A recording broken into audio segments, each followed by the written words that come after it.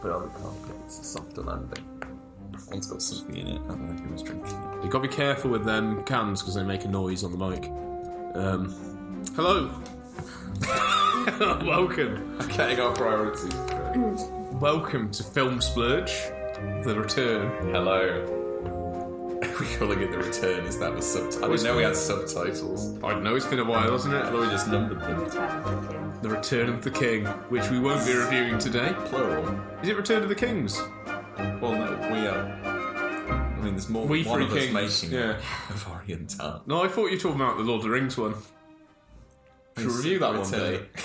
We won't be... Today we'll be reviewing the Lord of the Rings trilogy.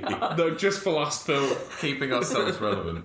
I thought it was good, but it wasn't as good as the Two Towers. Two Towers is the crowning glory of the Lord of the Rings. The apex. That is the peak. I'm not allowed. Oh, The Fellowship's the best movie. It's not got Helm's Deep. It's not the best movie. It's not got Ents tearing shit up. Exactly. Ents and Helm's Deep. I know. It had that bit Three's where... got too much. It's too much stuff happening. With about 9 different endings. Yeah, and you're like, oh, it's ended. Not quite yet. Let's go to fucking Mordor and see what's going on there. Just had a big war. Fucking Mordor again. They removed the Scouring of the Shire, which I do respect, because that would have been like, and then there's another ending. Hooray! God. We got back to the Shire, and then they fight. No, but it is the real... the severed heads of hobbits on sticks. It is the real soul of It's a bit the real soul of the Tolkienist journey, this world building. And the first film did have Samwise in that field where he's like, one more step and it's the furthest I've ever been. And then he takes another step and goes, one more step and it's the furthest I've ever been. It's doing that the whole way. It's like, yeah. Shut up, Sam. I'm glad they cut that bit out of the film. Fellowship has the most heart, and Two Towers ups the spectacle. Fellowship's got the most heart, I think. But here's the link. Guillermo Toro didn't direct that film. Neither did he direct The Hobbit. But what he did direct was The Shape of Water, the Academy Award-winning film of yesteryear. What a smooth segue. 2018. Yeah, it won Best Picture. Or was it Best Director? I think Best Picture. Was it Best Picture? I think so, yeah. It was the best of something. I didn't see all the That is films how it last year, but I would say greatly deserved, because I think... I'm not going to spoil the review here by saying I enjoyed it. I greatly enjoyed this film. We've ruined the review. Yeah, what did you think, Alex? Nothing else to say. What did you think of it? I enjoyed it, but not as much as some people. Ooh. I'm going But more than others. Stick in the works. I guess. People that didn't see it, I don't think they enjoyed it. I really enjoyed it as well. Yeah. Although maybe I should pretend to hate it just so there's balance. Yeah, I'll be the middle ground. I will seek compromise from both sides. And in the middle, we'll find justice. So, first of all, Shape of Water. I suppose, bit of synopsis. It doesn't actually have a shape, which I think is quite clever. It's a liquid which has no inherent shape. I think this may have been intentional in the naming of the movie. Gonna throw that out there. Because And it seems to come from that poem at the end, but then there doesn't seem to be any kind of reference to the poem. Yeah, he may have just made that poem up. It's like, you look at it and go, that's a poem, that must have been somebody very important. Now. So for the listeners at home, we better set up the general sort of gist and conceit of the film. The gist and the conceit. I don't know if I can do both. Yeah, I can give you the gist or the So what was it? conceit. It's 1950s, 1960s Cold War America. Yeah, it's set in Baltimore, I believe specifically. It's about a woman who is a hearing mute. Mute. Mute. No, she can hear. She can hear, but she can't hear. talk. Yeah. And Yeah. she's found as a baby with marks on her neck. Mysterious. It's a thing. I read the Wikipedia plots. Did you? Before it came, That's why it doesn't sound like you get this from the film. She's found as an infant Yeah, with she's marks seen this upon film. her neck. And she works at a secret government facility underground somewhere. It's American Cold War, big science, spooky project thing. She works there as a janitor with her friend, played by Octavia Butler, who translates for her in all of her interactions. Whose character's name is Delilah. Is that true? That's true. Because it's a biblical reference. Yeah, big thing gets made about, but we'll get onto that. We'll get onto the biblical stuff. We'll get the things that happened, then the Bible. Yeah, but they're working in this underground facility. She's a cleaner. She lives above a cinema in an apartment, and the person in the apartment nearby is a neighbour, Giles. I forgot what his name was. Yeah. Giles, who is just a good close companion, and they get on with each other. He works in advertising and paints. He does like Norman Rockwell-esque advertising pictures. He's also gay. Whoa! But not openly gay, because it's the past where you're not allowed to do that. Yeah. She works at the facility. We'll get onto this later. Just leave that as a random aside. It's very important to the theme. Yeah, if it wasn't relevant, it would have been just a very strange thing. Just want to get it out there. Just want to... this doesn't come up later, but I just thought you should... He's closeted gay man. Dumbledore's gay. I just thought to mention. They work at the facility.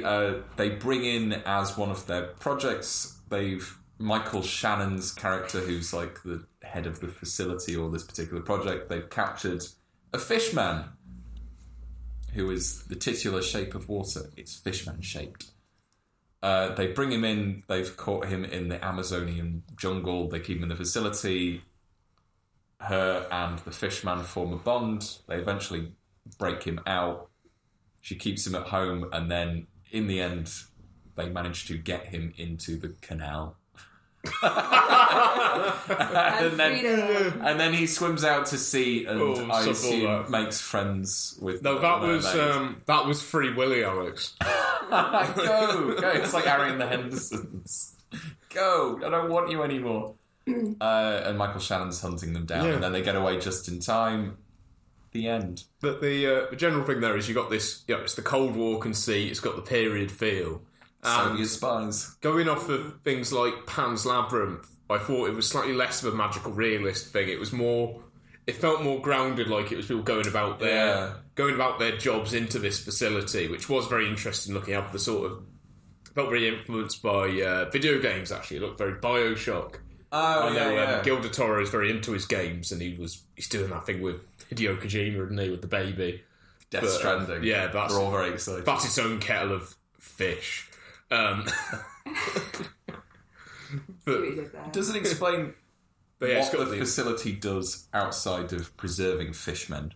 That is something that's kept ambiguous. Did they build this facility just in case they found a fishman? It's a backdrop. They sort of drift in and out, but it's not the same as Pan's Labyrinth in having that quite strong supernatural element. You've obviously got the Amazonian fish god in there, but. It's only a god to them. But they seem to just turn up, and people don't seem quite as freaked shocked out by it as you'd have thought. Which makes you wonder what's in the other chambers. But I think it's also trying to make it less of it, because I think that part of this film, what it's trying to do is go the creature from the deep lagoon and all of that, and trying to take. Guillermo Toro takes the side of the monster, which is interesting, and he sympathises with what the monster thinks, and tries to get their point of view. And so they're not really the monster. The monster is society. Fact, so Michael Shannon. Michael Shannon specifically, because he's quite scary, isn't he? I like him. He's good at being scary in films. Yeah, I read in one of the reviews they thought he was like too villainous.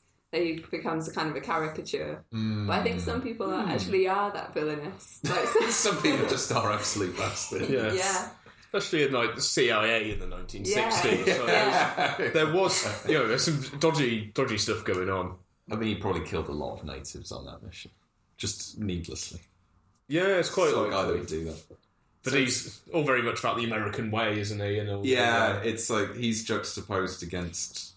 So there's sort of the thing it sets up is a coalition of outsiders or people that are different and don't fit within the sort of hegemonic ideas of 1950s America, which Michael Shannon represents. So it's the mute woman and her closeted gay friend, and there's a Soviet spy as well who decides to side with... Spoilers, by the way. The creature, we're way into it. And the creature itself, so it's about a coalition of people that have been deemed freaks and outsiders by society, finding each other and helping each other and escaping to sea eventually.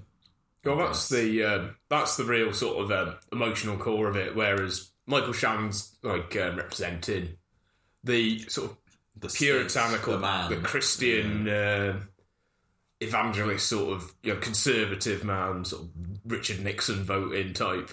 Sort of, this is the way America is. This is the American dream. He lives in it. He's got his white suburban, 2 up, 2 down. Yeah, and he's got his Cadillac, which he associates strongly with his wife's boob, because she's like, this is a Cadillac, and then he buys a Cadillac, strangely enough.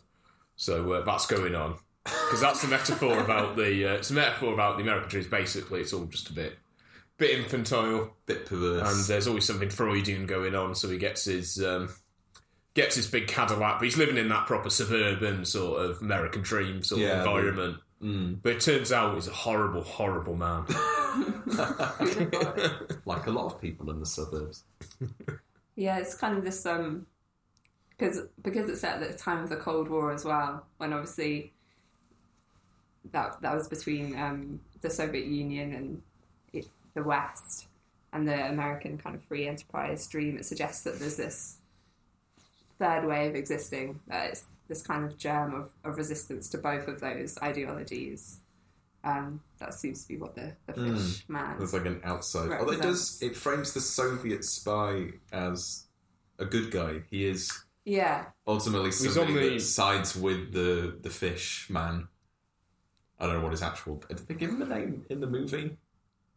Dr. Hofstadter. Oh, I mean the fish man. Oh, the fish man. I don't say the creature. Yeah, I didn't he has a name. Because he's given orders to kill the creature because the Americans' plan is to use it as a leg up in the space race in some sort of way that's not really delved into, send him into space. Yeah, it's because he can breathe underwater and on land, so he's got 2 sets of lungs effectively. That's why they think that'd be interesting if he can breathe in. Could he breathe in space? Unlikely. But they're both happy to destroy him, aren't they? Yes. In order so the other side doesn't. Yeah, that's it. Yeah. But the powers are the bad. What's his name, Dr. Hofstadter? I think Dr. Hofstadter. Yeah, it sounds right. Played by Michael Strollbarge or something like that. He's very good. He's a very good actor. He's in Boardwalk Empire, and he's in A Serious Man. Most famously, he's got a role in Men in Black 3. So, very good actor. I didn't see that one. But has that got Michael Shannon in it? Does he play young Tommy Lee Jones? Is that Michael Shannon? No. Is it somebody else? Someone other than him. That's true. But I think what you get is the outside has been on the side of sort of love and humanity, and been outside of convention, because what is it? He's on the side of the Soviet spy. In the end, he says, I came as a scientist, I came to learn, and this is a beautiful creature we need to preserve and better humanity with. And sort of looking outside of that, but you can see on both sides of the Cold War, you've got you've got the strong sort of just the violent, destructive impulse and this state building and this fear of the other and this spitefulness, and then you get some actual genuine affection in the middle, which makes the film actually more moving, especially when it's seen against the sort of Michael Shannon is the big horrible heteronormative. Boo. Bloke, I suppose. This podcast is so woke. That's it. I can't handle it. He doesn't even shave with Gillette, this man. That's how bad he is. No, grew a beard.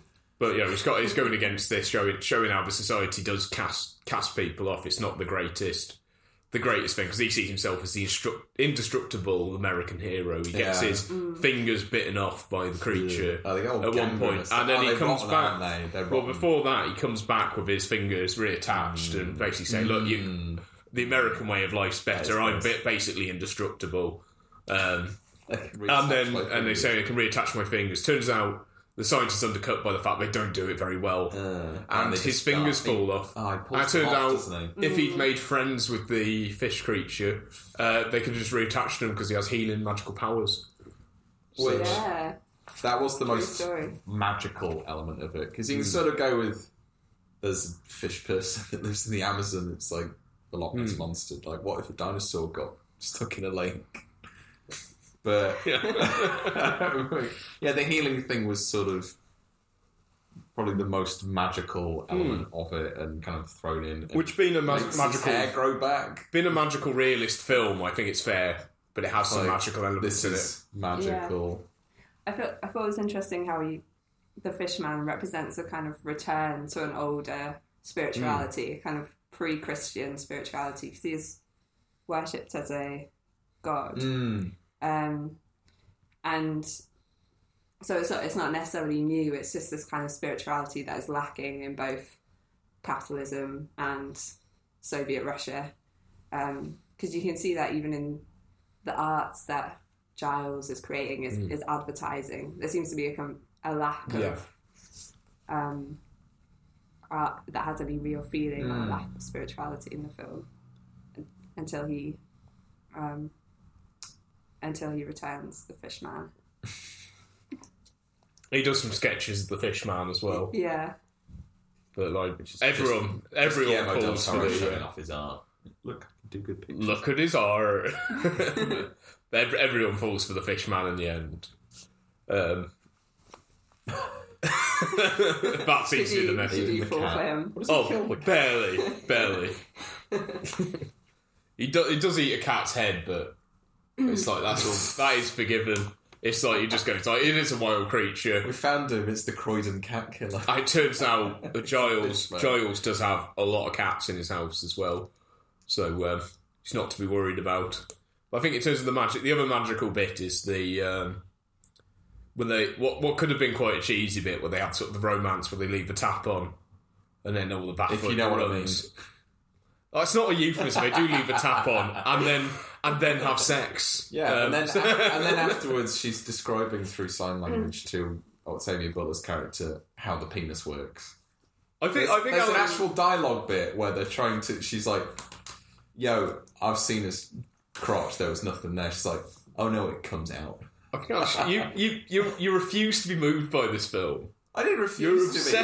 I was very focused on the fish dick. Yeah, exactly, and not in a good way. They're not mutually exclusive. Apparently, it's created an industry now, a fish dildo industry. Has it? Oh, I bet. Yeah. Yeah, but that's really into retracts. I think people who are buying it's like those flick out lightsabers you could get as a kid. if you're buying fish dildos, I don't think you really got the core message of what the film's about. I think that was the clear core message. No, there's a more thumbs up. There's a more understated beauty to what's going on as they leave the tap, because it has that magical risk. It's a really impossible thing. You leave the tap on, the room fills with water, it transforms. Because it could have easily been I think it's an Inspector Clouseau bit. Once he leaves the tap on, comes back and opens the door, and the water comes out. But in this, it works because it's that transcending reality, magical realism does very well. That overcoming, it's reflecting the emotional state in that bit that's beyond the fixed world. And I think that's what this film explores very well. Because you see the harsh realities, the limits of the world, and you've got the homophobic pie salesman as well, who just shows you how people have to be bound and secretive, can't show who they truly are, and then you get this elation from people actually being able to, express themselves. People and fish people. Fish are people too. As the case is. I mean, did you think were you intrigued by the pies? They were sort of.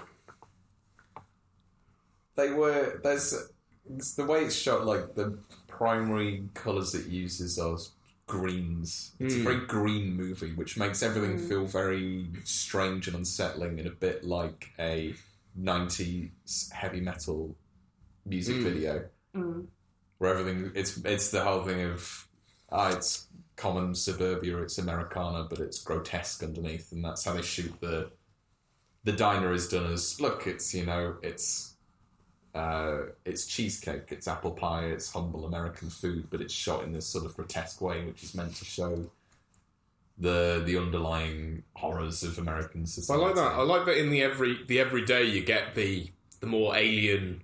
And it's just sort of colours, strange and off, because the slimy, everything's a bit slick.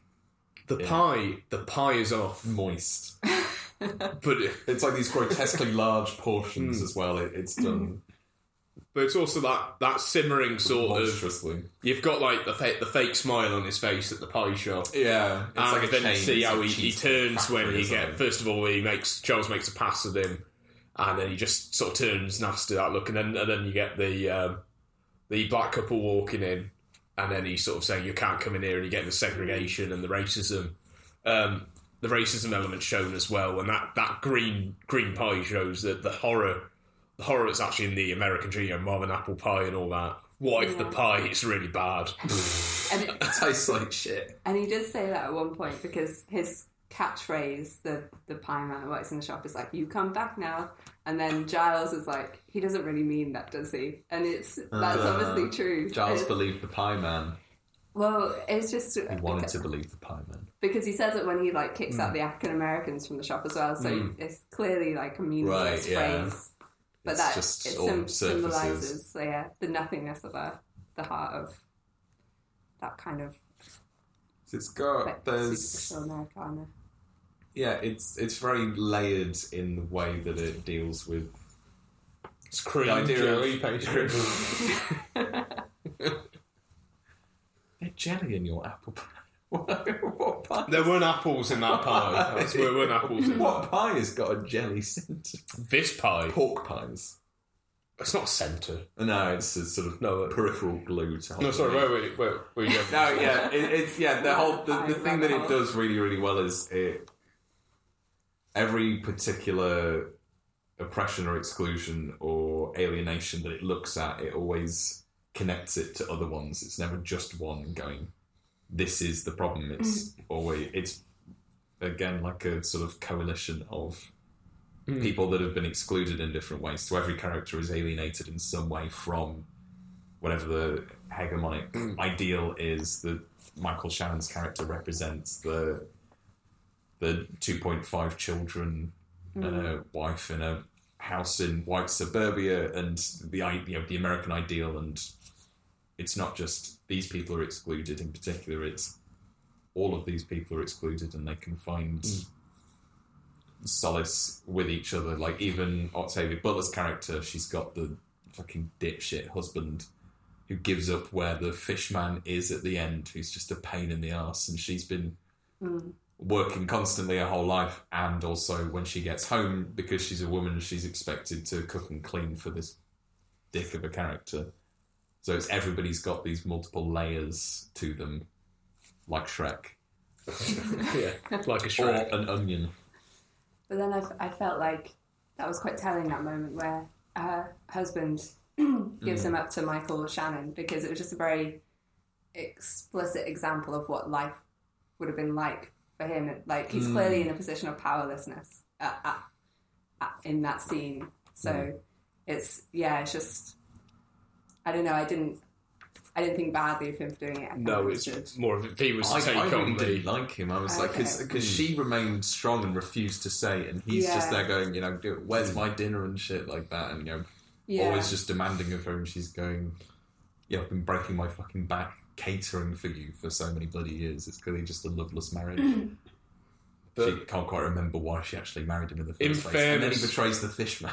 Yeah. He's just a dick. In fairness to him, my dinner. He has seen like some secret intelligent agent, big white boy, privileged man who he couldn't touch if he wanted to, tear off his own fingers while shouting like Old Testament Bible quotes and then threaten him. So like, I think he was in a position where he was quite pretty strong. Intimidated by that. Yeah. But I think the interesting thing is Michael Shannon in like in an older science fiction film where you just have the traditional monster, should just be someone in a crap rubber suit wandering around, would be the hero character, and what this subverts is turning him into the absolute villain and turning him into the monster because he's trying to destroy this thing he doesn't understand. And he's been incredibly close-minded, I must say. It's Michael Shannon in this. And just going after revenge. And going back to the pie, just to finish the metaphor, the central theme of the review. What do you think of the pie? It has layers. Yeah, but the pie's a weird green, right? Science fiction. It's a gross-looking pie. It's like key lime. Science fiction, sort of slimy green. And then you see the fish man. It's quite aesthetically pleasing in a lot of ways to some people. But he's not the weird glowing flubber green. No. He's natural. Yeah, he's a natural. He's au natural. He's a natural green. But he's not got the monstrous, weird science fiction look, really. He's quite naturalistic. Yeah. And it's the pie, and it's the American way in the whole thing that Michael Shannon's holding up, and that whole thing that makes him think he's the good guy, is subverted because it's not the right way of doing things. And I think the message is the Soviet Union had it right, isn't that right? KGB. I mean, I was chanting that when, although he was a rogue KGB agent, which was interesting. He rejected all authorities. No, but I think what he represents something interesting as well. Being the KGB agent, he does end up supporting them because he supports, the real ideals of science and humanity. If you want to give it like a lefty reading, you could say he's the genuine revolution. So what this film has is a strong Trotskyist third way position. We must always remember, as Lenin once said, "There's no profit in last week's fish." Yes, that is. I really hope he said that. I really hope that's true because he does say that. I think he's made up very that old shit. fish. But no, a man who can quote Lenin or even make up what sound like good Lenin proverbs is clearly like a man who has the authentic revolutionary zeal and knows what's the right for humanity, which is fish hedonism. Yeah, I wondered what you thought about what you think the film is saying about how we should treat difference, because I read another review of it where I was criticising it for taking a kind of humanist perspective of saying actually we're all universally the same underneath, like kind of ignoring difference and saying regardless of how you look on the outside, everybody's the same. And whether you thought that was true, or whether you think, because at the end, Eliza, he's not reconciled to our world, Eliza becomes part of his world. So that to me seems more like she's loving him for his difference, rather than kind of erasing difference and saying, difference doesn't exist. She doesn't dress him up in a suit. Yeah. No, it's their differences, and it's that thing with a real sense of love being that loving of the difference and that loving of the imperfections. Because he has the retractable penis. He has the retractable. Obsessed. I mean, what she really loves is fish sticks. How many of those fish dildos were sent fish sticks in your mouth? How many of those fish dildos were sent to Stony Bridge? I wonder. Probably. You can't find that data. But it's that imperfection and that thing that's like her muteness, her cuts. At the end, they become the gills, and they complete each other in that platonic sort of way as well. They sort of she becomes more like him rather than So they love each other for the fact they're different, and not only despite the fact they're different, but they actually love the difference, and it's what makes them compatible and special together. So what, like Shrek 2? That's the point of Shrek 2. That's exactly the point. I can't even remember. Where they become ogres. Yeah. Oh, yeah. Shrek 1, she becomes an ogre, and Shrek 2, he becomes a human who is beautiful, and then the true form he should take for true love is as an ogre, and the king becomes a frog again, and the queen still loves him. The dragon. Yeah, we do get to see... Right, Yeah, so that you do have to confront that notion when you see the dragon donkey babies. I think they fucked. Yeah, okay. I think the parallel, a Logistically. simpler parallel would have been Shrek 1, to be honest. I saw Shrek 2 more recently. Right. I saw it the day after I watched Shrek 1. It was Christmas. Yeah. I was celebrating. I watched Shrek. It was great. Shrek 2, not as good as I remember it. Shrek 1, better than I remember it. So it was a mixed bag, I'll be honest. Next Film Splurge. No, so we got that in the pipeline. Shrek 1 is just... I loved it. I was absolutely joyous. 90 minutes of solid gold.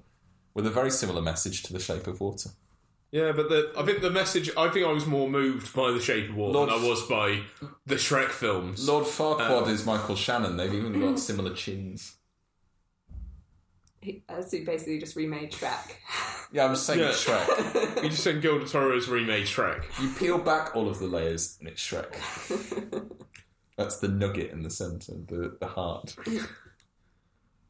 Centre of the swamp. For the I like that boulder. the key That message is a of the nice film. boulder. The key message of the film: human beings and fish can coexist. Human beings and peacefully. fish. It's about time. As George Fish once said. It teaches us that we can be one. It doesn't explain where the fish man came from or why he has a penis. But he could be kind of either gender. So I think Guillermo del It's Toro a makes fish, that it's point, like- Yeah. because they can gender swap. I think. Yeah, I've seen some In fish. their mathematics. Seen some fish change Make it an sex outie or an innie. in the past. Yeah. Not on documentaries. It's on the job. No, this is on. What's happening? No, I've at never pets at seen. home? What are you putting into the water? I'll tell you what. Many shellfish are just indistinguishable for each other. Gender doesn't seem to matter Ooh. until they get territorial and start eating each other. That's when you need to celebrate the difference of the nearly identical fish. Celebrate them as individuals. Or just as a school of fish. No, but I don't think actually this was a campaign for a world without sexual difference or animal. I don't think it was even. I don't think it was pro bestiality either. This film, I think it was had something more profound to say about human nature It establishes and the other. very on that she is very horny all the time. And it's going from that. Yeah. She masturbates true story. frequently. Yeah, no, she they does. show her routine as involving a daily masturbation. And she's session. got a certain eggs seem to get her going. Yeah, the eggs boil while she masturbates, and then symbolically the boiling water is I can't believe you're the one lowering the tone so much today, Alex. coming to culmination. Well, I found it very moving. Eggs are a repeated visual reference, and I think it might be Because of Fish Roe. I was going with History of the Eye by George Bataille. Do you know the music video for Venus as a Boy by Bjork, where she's fucking about with eggs for the whole time? No, but I can imagine it. She's fucking about with eggs because that's her favourite book is The History of the Eye by George Bataille, which was banned in France when it was released because it was too sexually explicit. But a recurring thing in that is sex eggs. Oh. Basically. Sex education. Egg education. Egg. Egg. He said egg. So I think that might have been a reference to that. I don't know.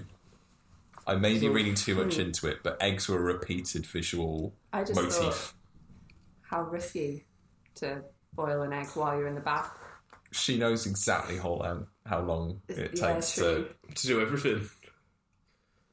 everything. Everything. Everything.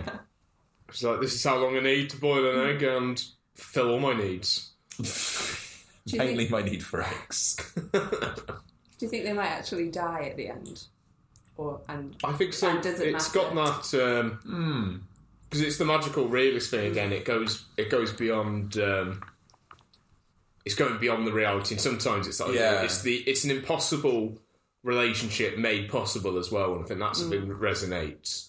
And there's always these there's always films where you're like, oh, wish, in Casablanca, spoilers, he has to sort of leave her at the end to go off on her own way. But there's always that sadness, but they never stayed together and managed to have that true love. Never seems to survive in a lot of these films. The more relevant point to make, but it'll come back. Yeah, the point. Or maybe death is the only way that it is possible. But it's also that's what I was thinking of. The Hunchback of Notre Dame. Have you ever seen the old Notre Dame seen film? The original, no. Because there's the whole thing with there's Esmeralda, and there's like it's not like they're actually as explicitly in love as as this film. Does actually explain, go into details of how it all works. It does. But there's always a sadness. But the poor old. What's his name? Has he got a name? Quasimodo. He never gets to be with Esmeralda, which is quite sad, really, because he looks a bit like Quasimodo, hunchbacked. So it's all very sad, and even Dopey sad that he can't be with Snow White at the end.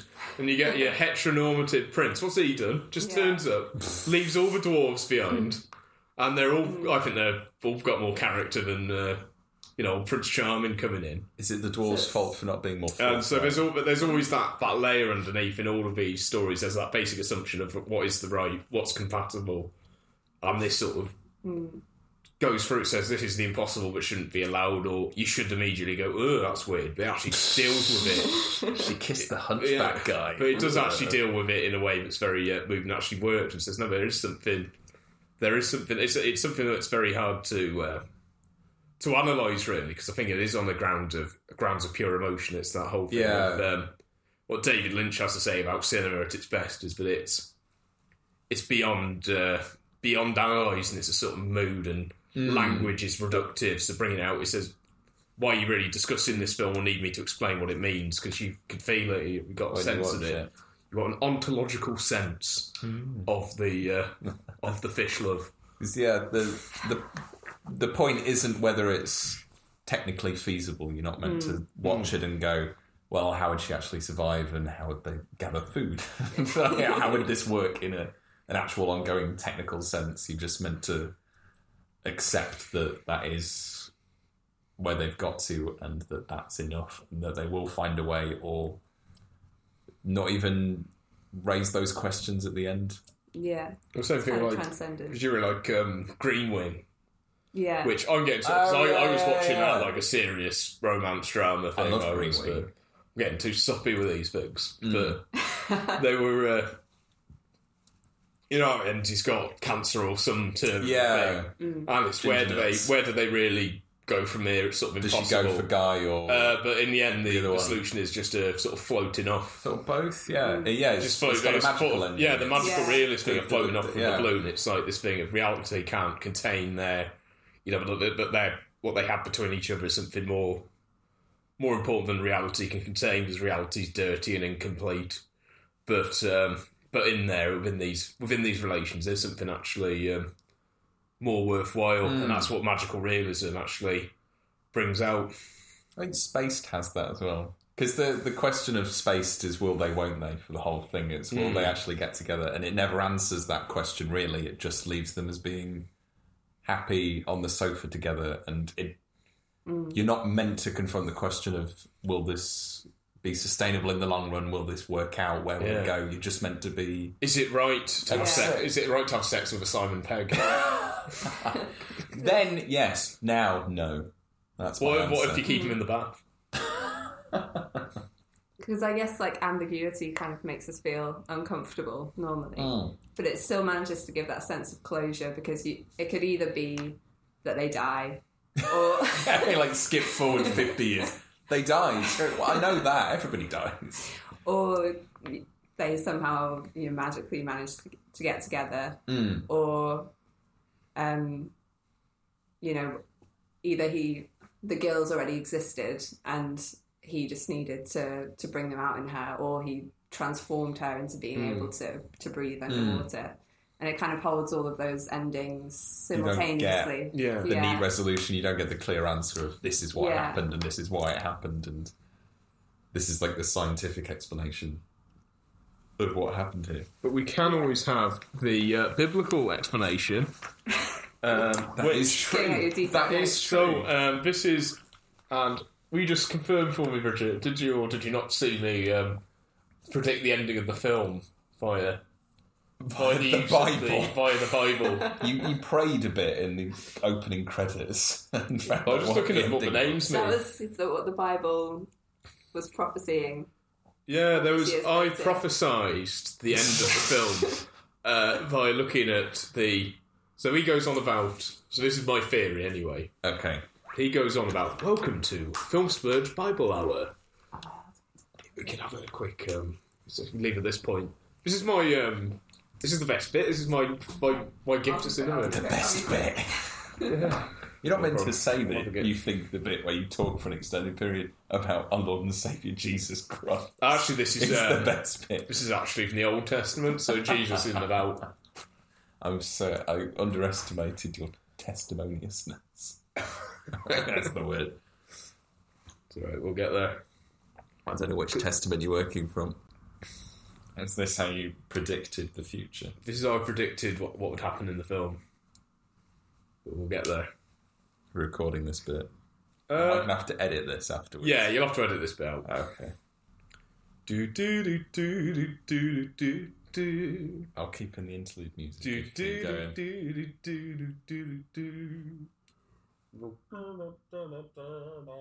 Oh, that's good.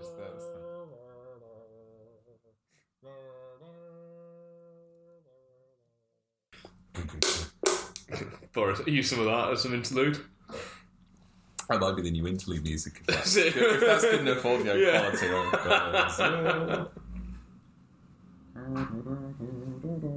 Yeah, it's the tinny sound. Yeah, the tinny really helps. The tinny sound. The 1910s covers of pop songs you find in Bioshock Infinite. Yeah, I like those. It sounds like that. They just sing into a can. As soon as I wake up, you're the one thing, you make my heart sing. I know that's it. I don't know why. That's so good. Everybody Wants to Rule the World is great. Who wants to rule the world? Ragtime covers of pop songs. So fantastic. As we were saying before the interlude. And what an interlude. So here's my impromptu musical accompaniment for that. Here's my theory of what might be meant by some of the names. And it is foolproof, this. You can't dispute, but it's a good theory. I mean, do I have to accept? So at one point, he makes a big thing of her being called Delilah, and he's sort of coming up with the biblical thing of Delilah being the one who sort of betrays Samson and cuts off his hair, and saying he's like Samson sacrificing himself before he pulls off his fingers, and says he breaks down the columns and makes like a big Colosseum collapse on the Philistines. So he goes on about that. He does go on about that in the film. But what I got from that was, what's her name in the main character's name is Eliza. Mm. And there is in the Wild Thornbury. So in the Thornbury. Yeah. So in Kings 2, Alex, Kings 2, you get the prophet Elijah and the prophet Elijah. Okay. Which sound quite similar names. They're sort of interchanged in this, I think, because let's not go into it, but they're both there. Now Elijah goes into who seems to be interchangeable in this sort of metaphor with that, ascends physically into heaven after killing all the enemies of and turning them into big piles of salt and stuff like that. So they have this physical ascension into heaven, and that physical actual meeting with God. And she obviously goes beyond to the end. She actually meets with the fish god and goes beyond and escapes the reality and leaves the earth as we know it into a more supernatural realm almost, into the water. Now this gets more interesting with Elijah in the Bible is bold. And the fishman cures old Giles of his boldness. So puts the hand on the head, cures with the boldness. So that makes me think the link's stronger there, because Elijah is mocked by a bunch of kids who say, taunting him to follow Elijah, say, "Go up, bold head." in response, he gets God to send some lions to maul the youths. And doesn't that... bloody hell. And doesn't Michael Shannon sounds like a get Telegraph badly... comments section. And doesn't what we really need is some lions to maul these youths. And doesn't Michael Shannon get badly mauled by the Fishman? But so it's got the boldness, it's got the names, it's got the ascension. There's been a lot more. And that goes this beyond. is the most so hermeneutics heavy. There we are. So there's the humanotics of the shape of water. In the Bible, does Delilah or Samson win in the end? Samson, I don't think really anyone wins. Samson gets blinded and he kills all the Philistines, but the sort of Colosseum thing collapses on him and kills him as well. Right. So he gets one last act of strength. So no one really wins out in that. I suppose Delilah's better off, actually, in a way. But that's my little theory of what the implications are. I think with the boldness makes it link. It's an interesting little something there. But that's a bit of a throwaway theory for anyone who likes that. Bit of humanotics. Thanks. That's not something I would have picked up on. Yeah, so I was just thinking... I've not read the Bible. No, and you have. Oh, some of it. I've read more of Michael Shannon's character, who should have seen this all coming. This is very similar to... If he had done more Bible study. But he didn't get beyond the Book of Judges, which is pathetic to us. Is there anything that you didn't like about the film, Jack?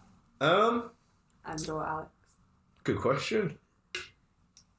I liked the film throughout. To be honest, I didn't enjoy it as much as Pan's Labyrinth. Don't think it was quite memorable. Didn't have the strong sort of horror elements, but it did have.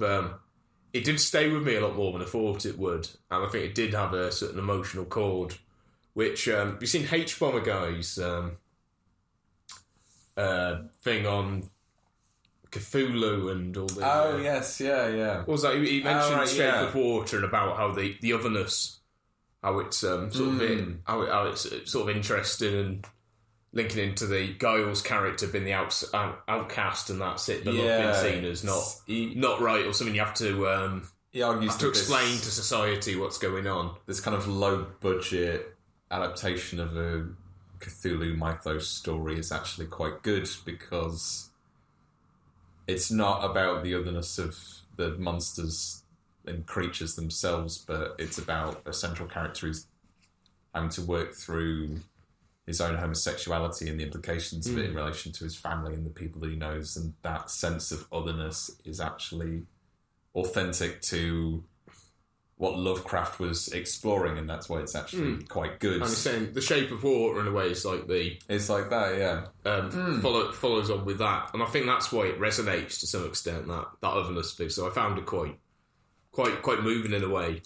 So it's not my favourite Guillermo Toro film because Pan's Labyrinth's my favourite one, and everyone probably says that, don't they? Oh yeah. Oh, you made a good joke about a Pan's Labyrinth about Guillermo Toro's other work. You said it was to do with Pacific Rim. Yeah. Is that what he did with the fish man? I honestly can't remember. Yeah, you did. You did infer something about that. Oh, okay. So like, wonder what that film was like after this one or something like that. It was quite funny. So.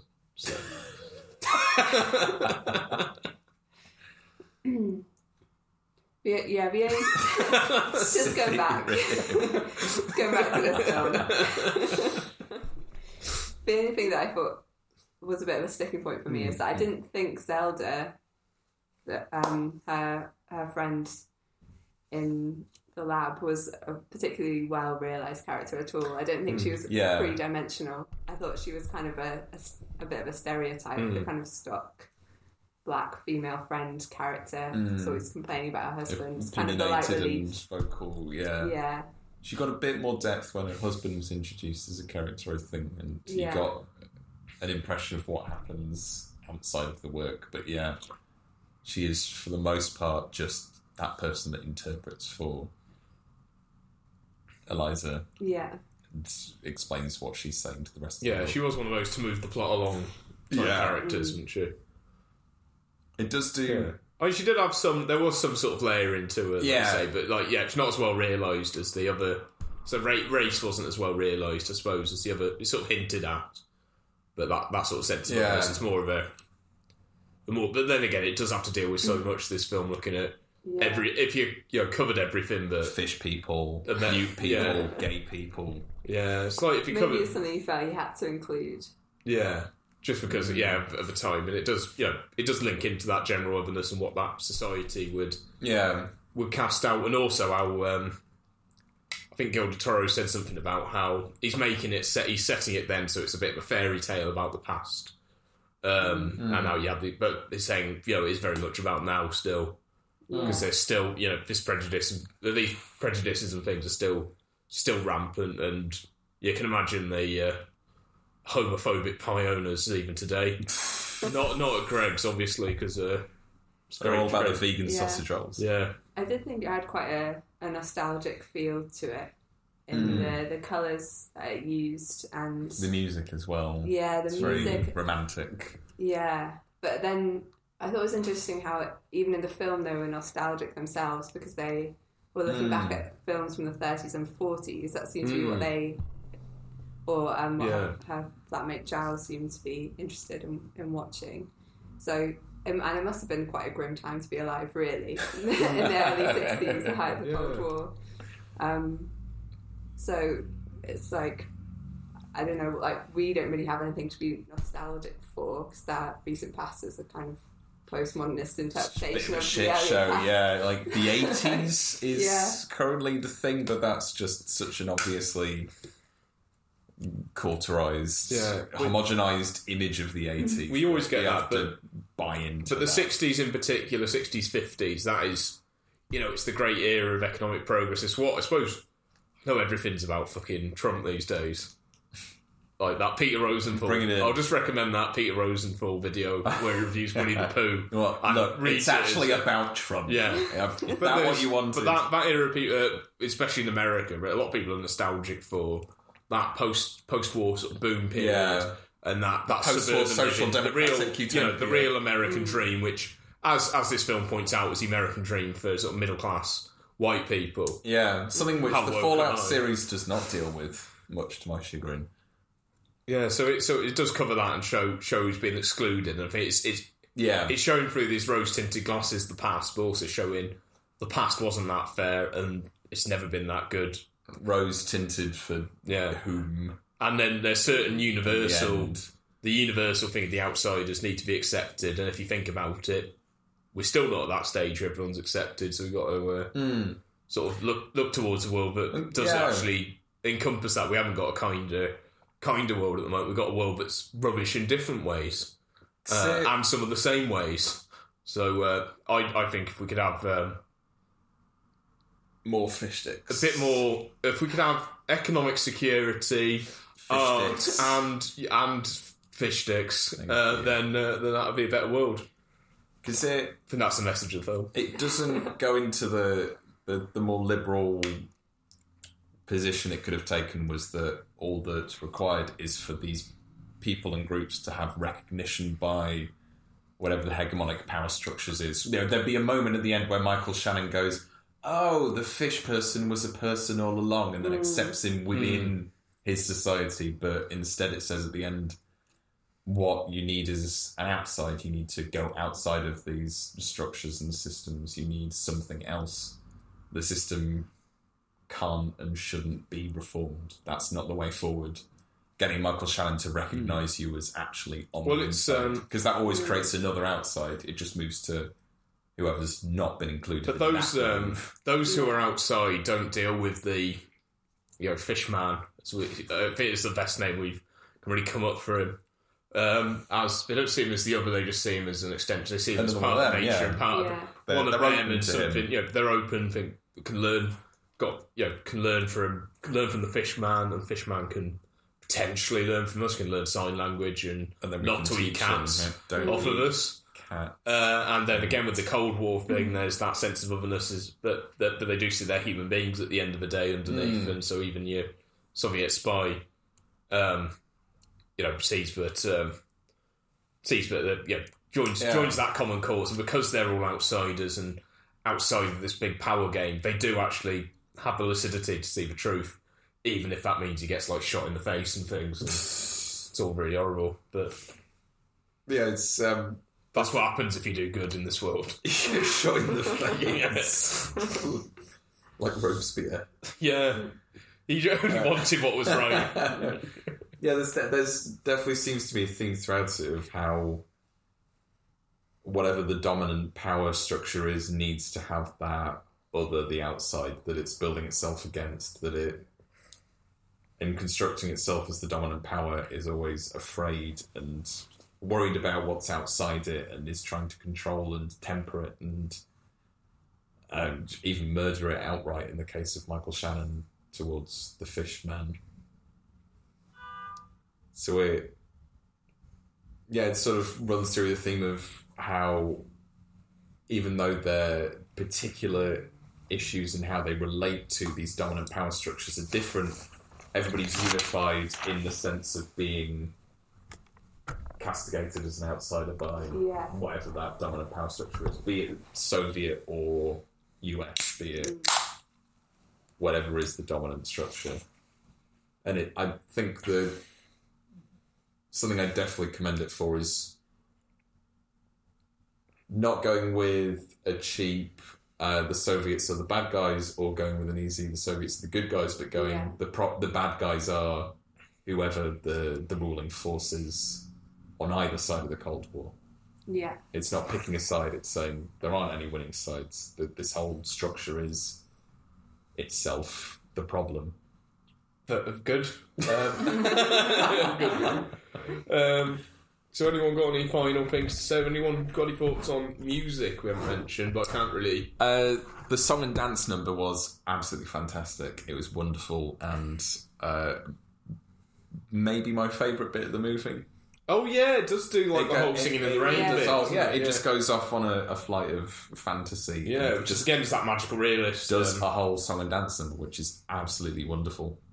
But in terms of like the general music in the film, it sort of, I didn't really know, it just worked, didn't it? It fit. Yeah, it fit the scene, and nothing sort of stand out. Like sometimes, you know, when you get a film, you're like, I remember that track or something. It wasn't like anything like that.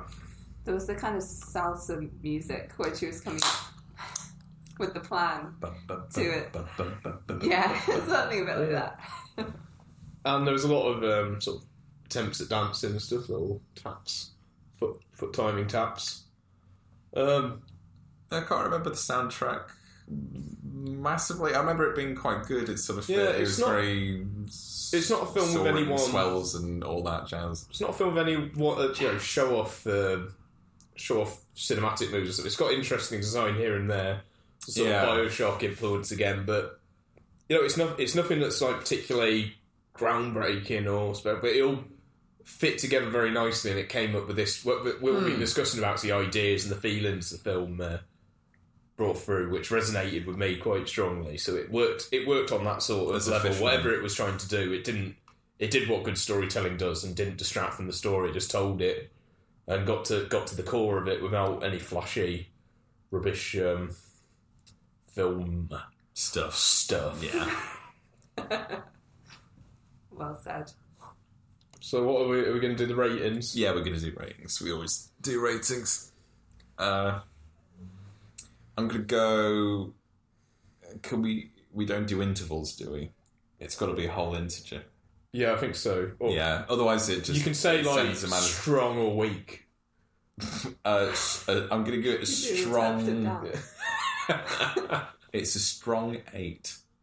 I'm not a 9. I'm an 8. I would say a mid-8.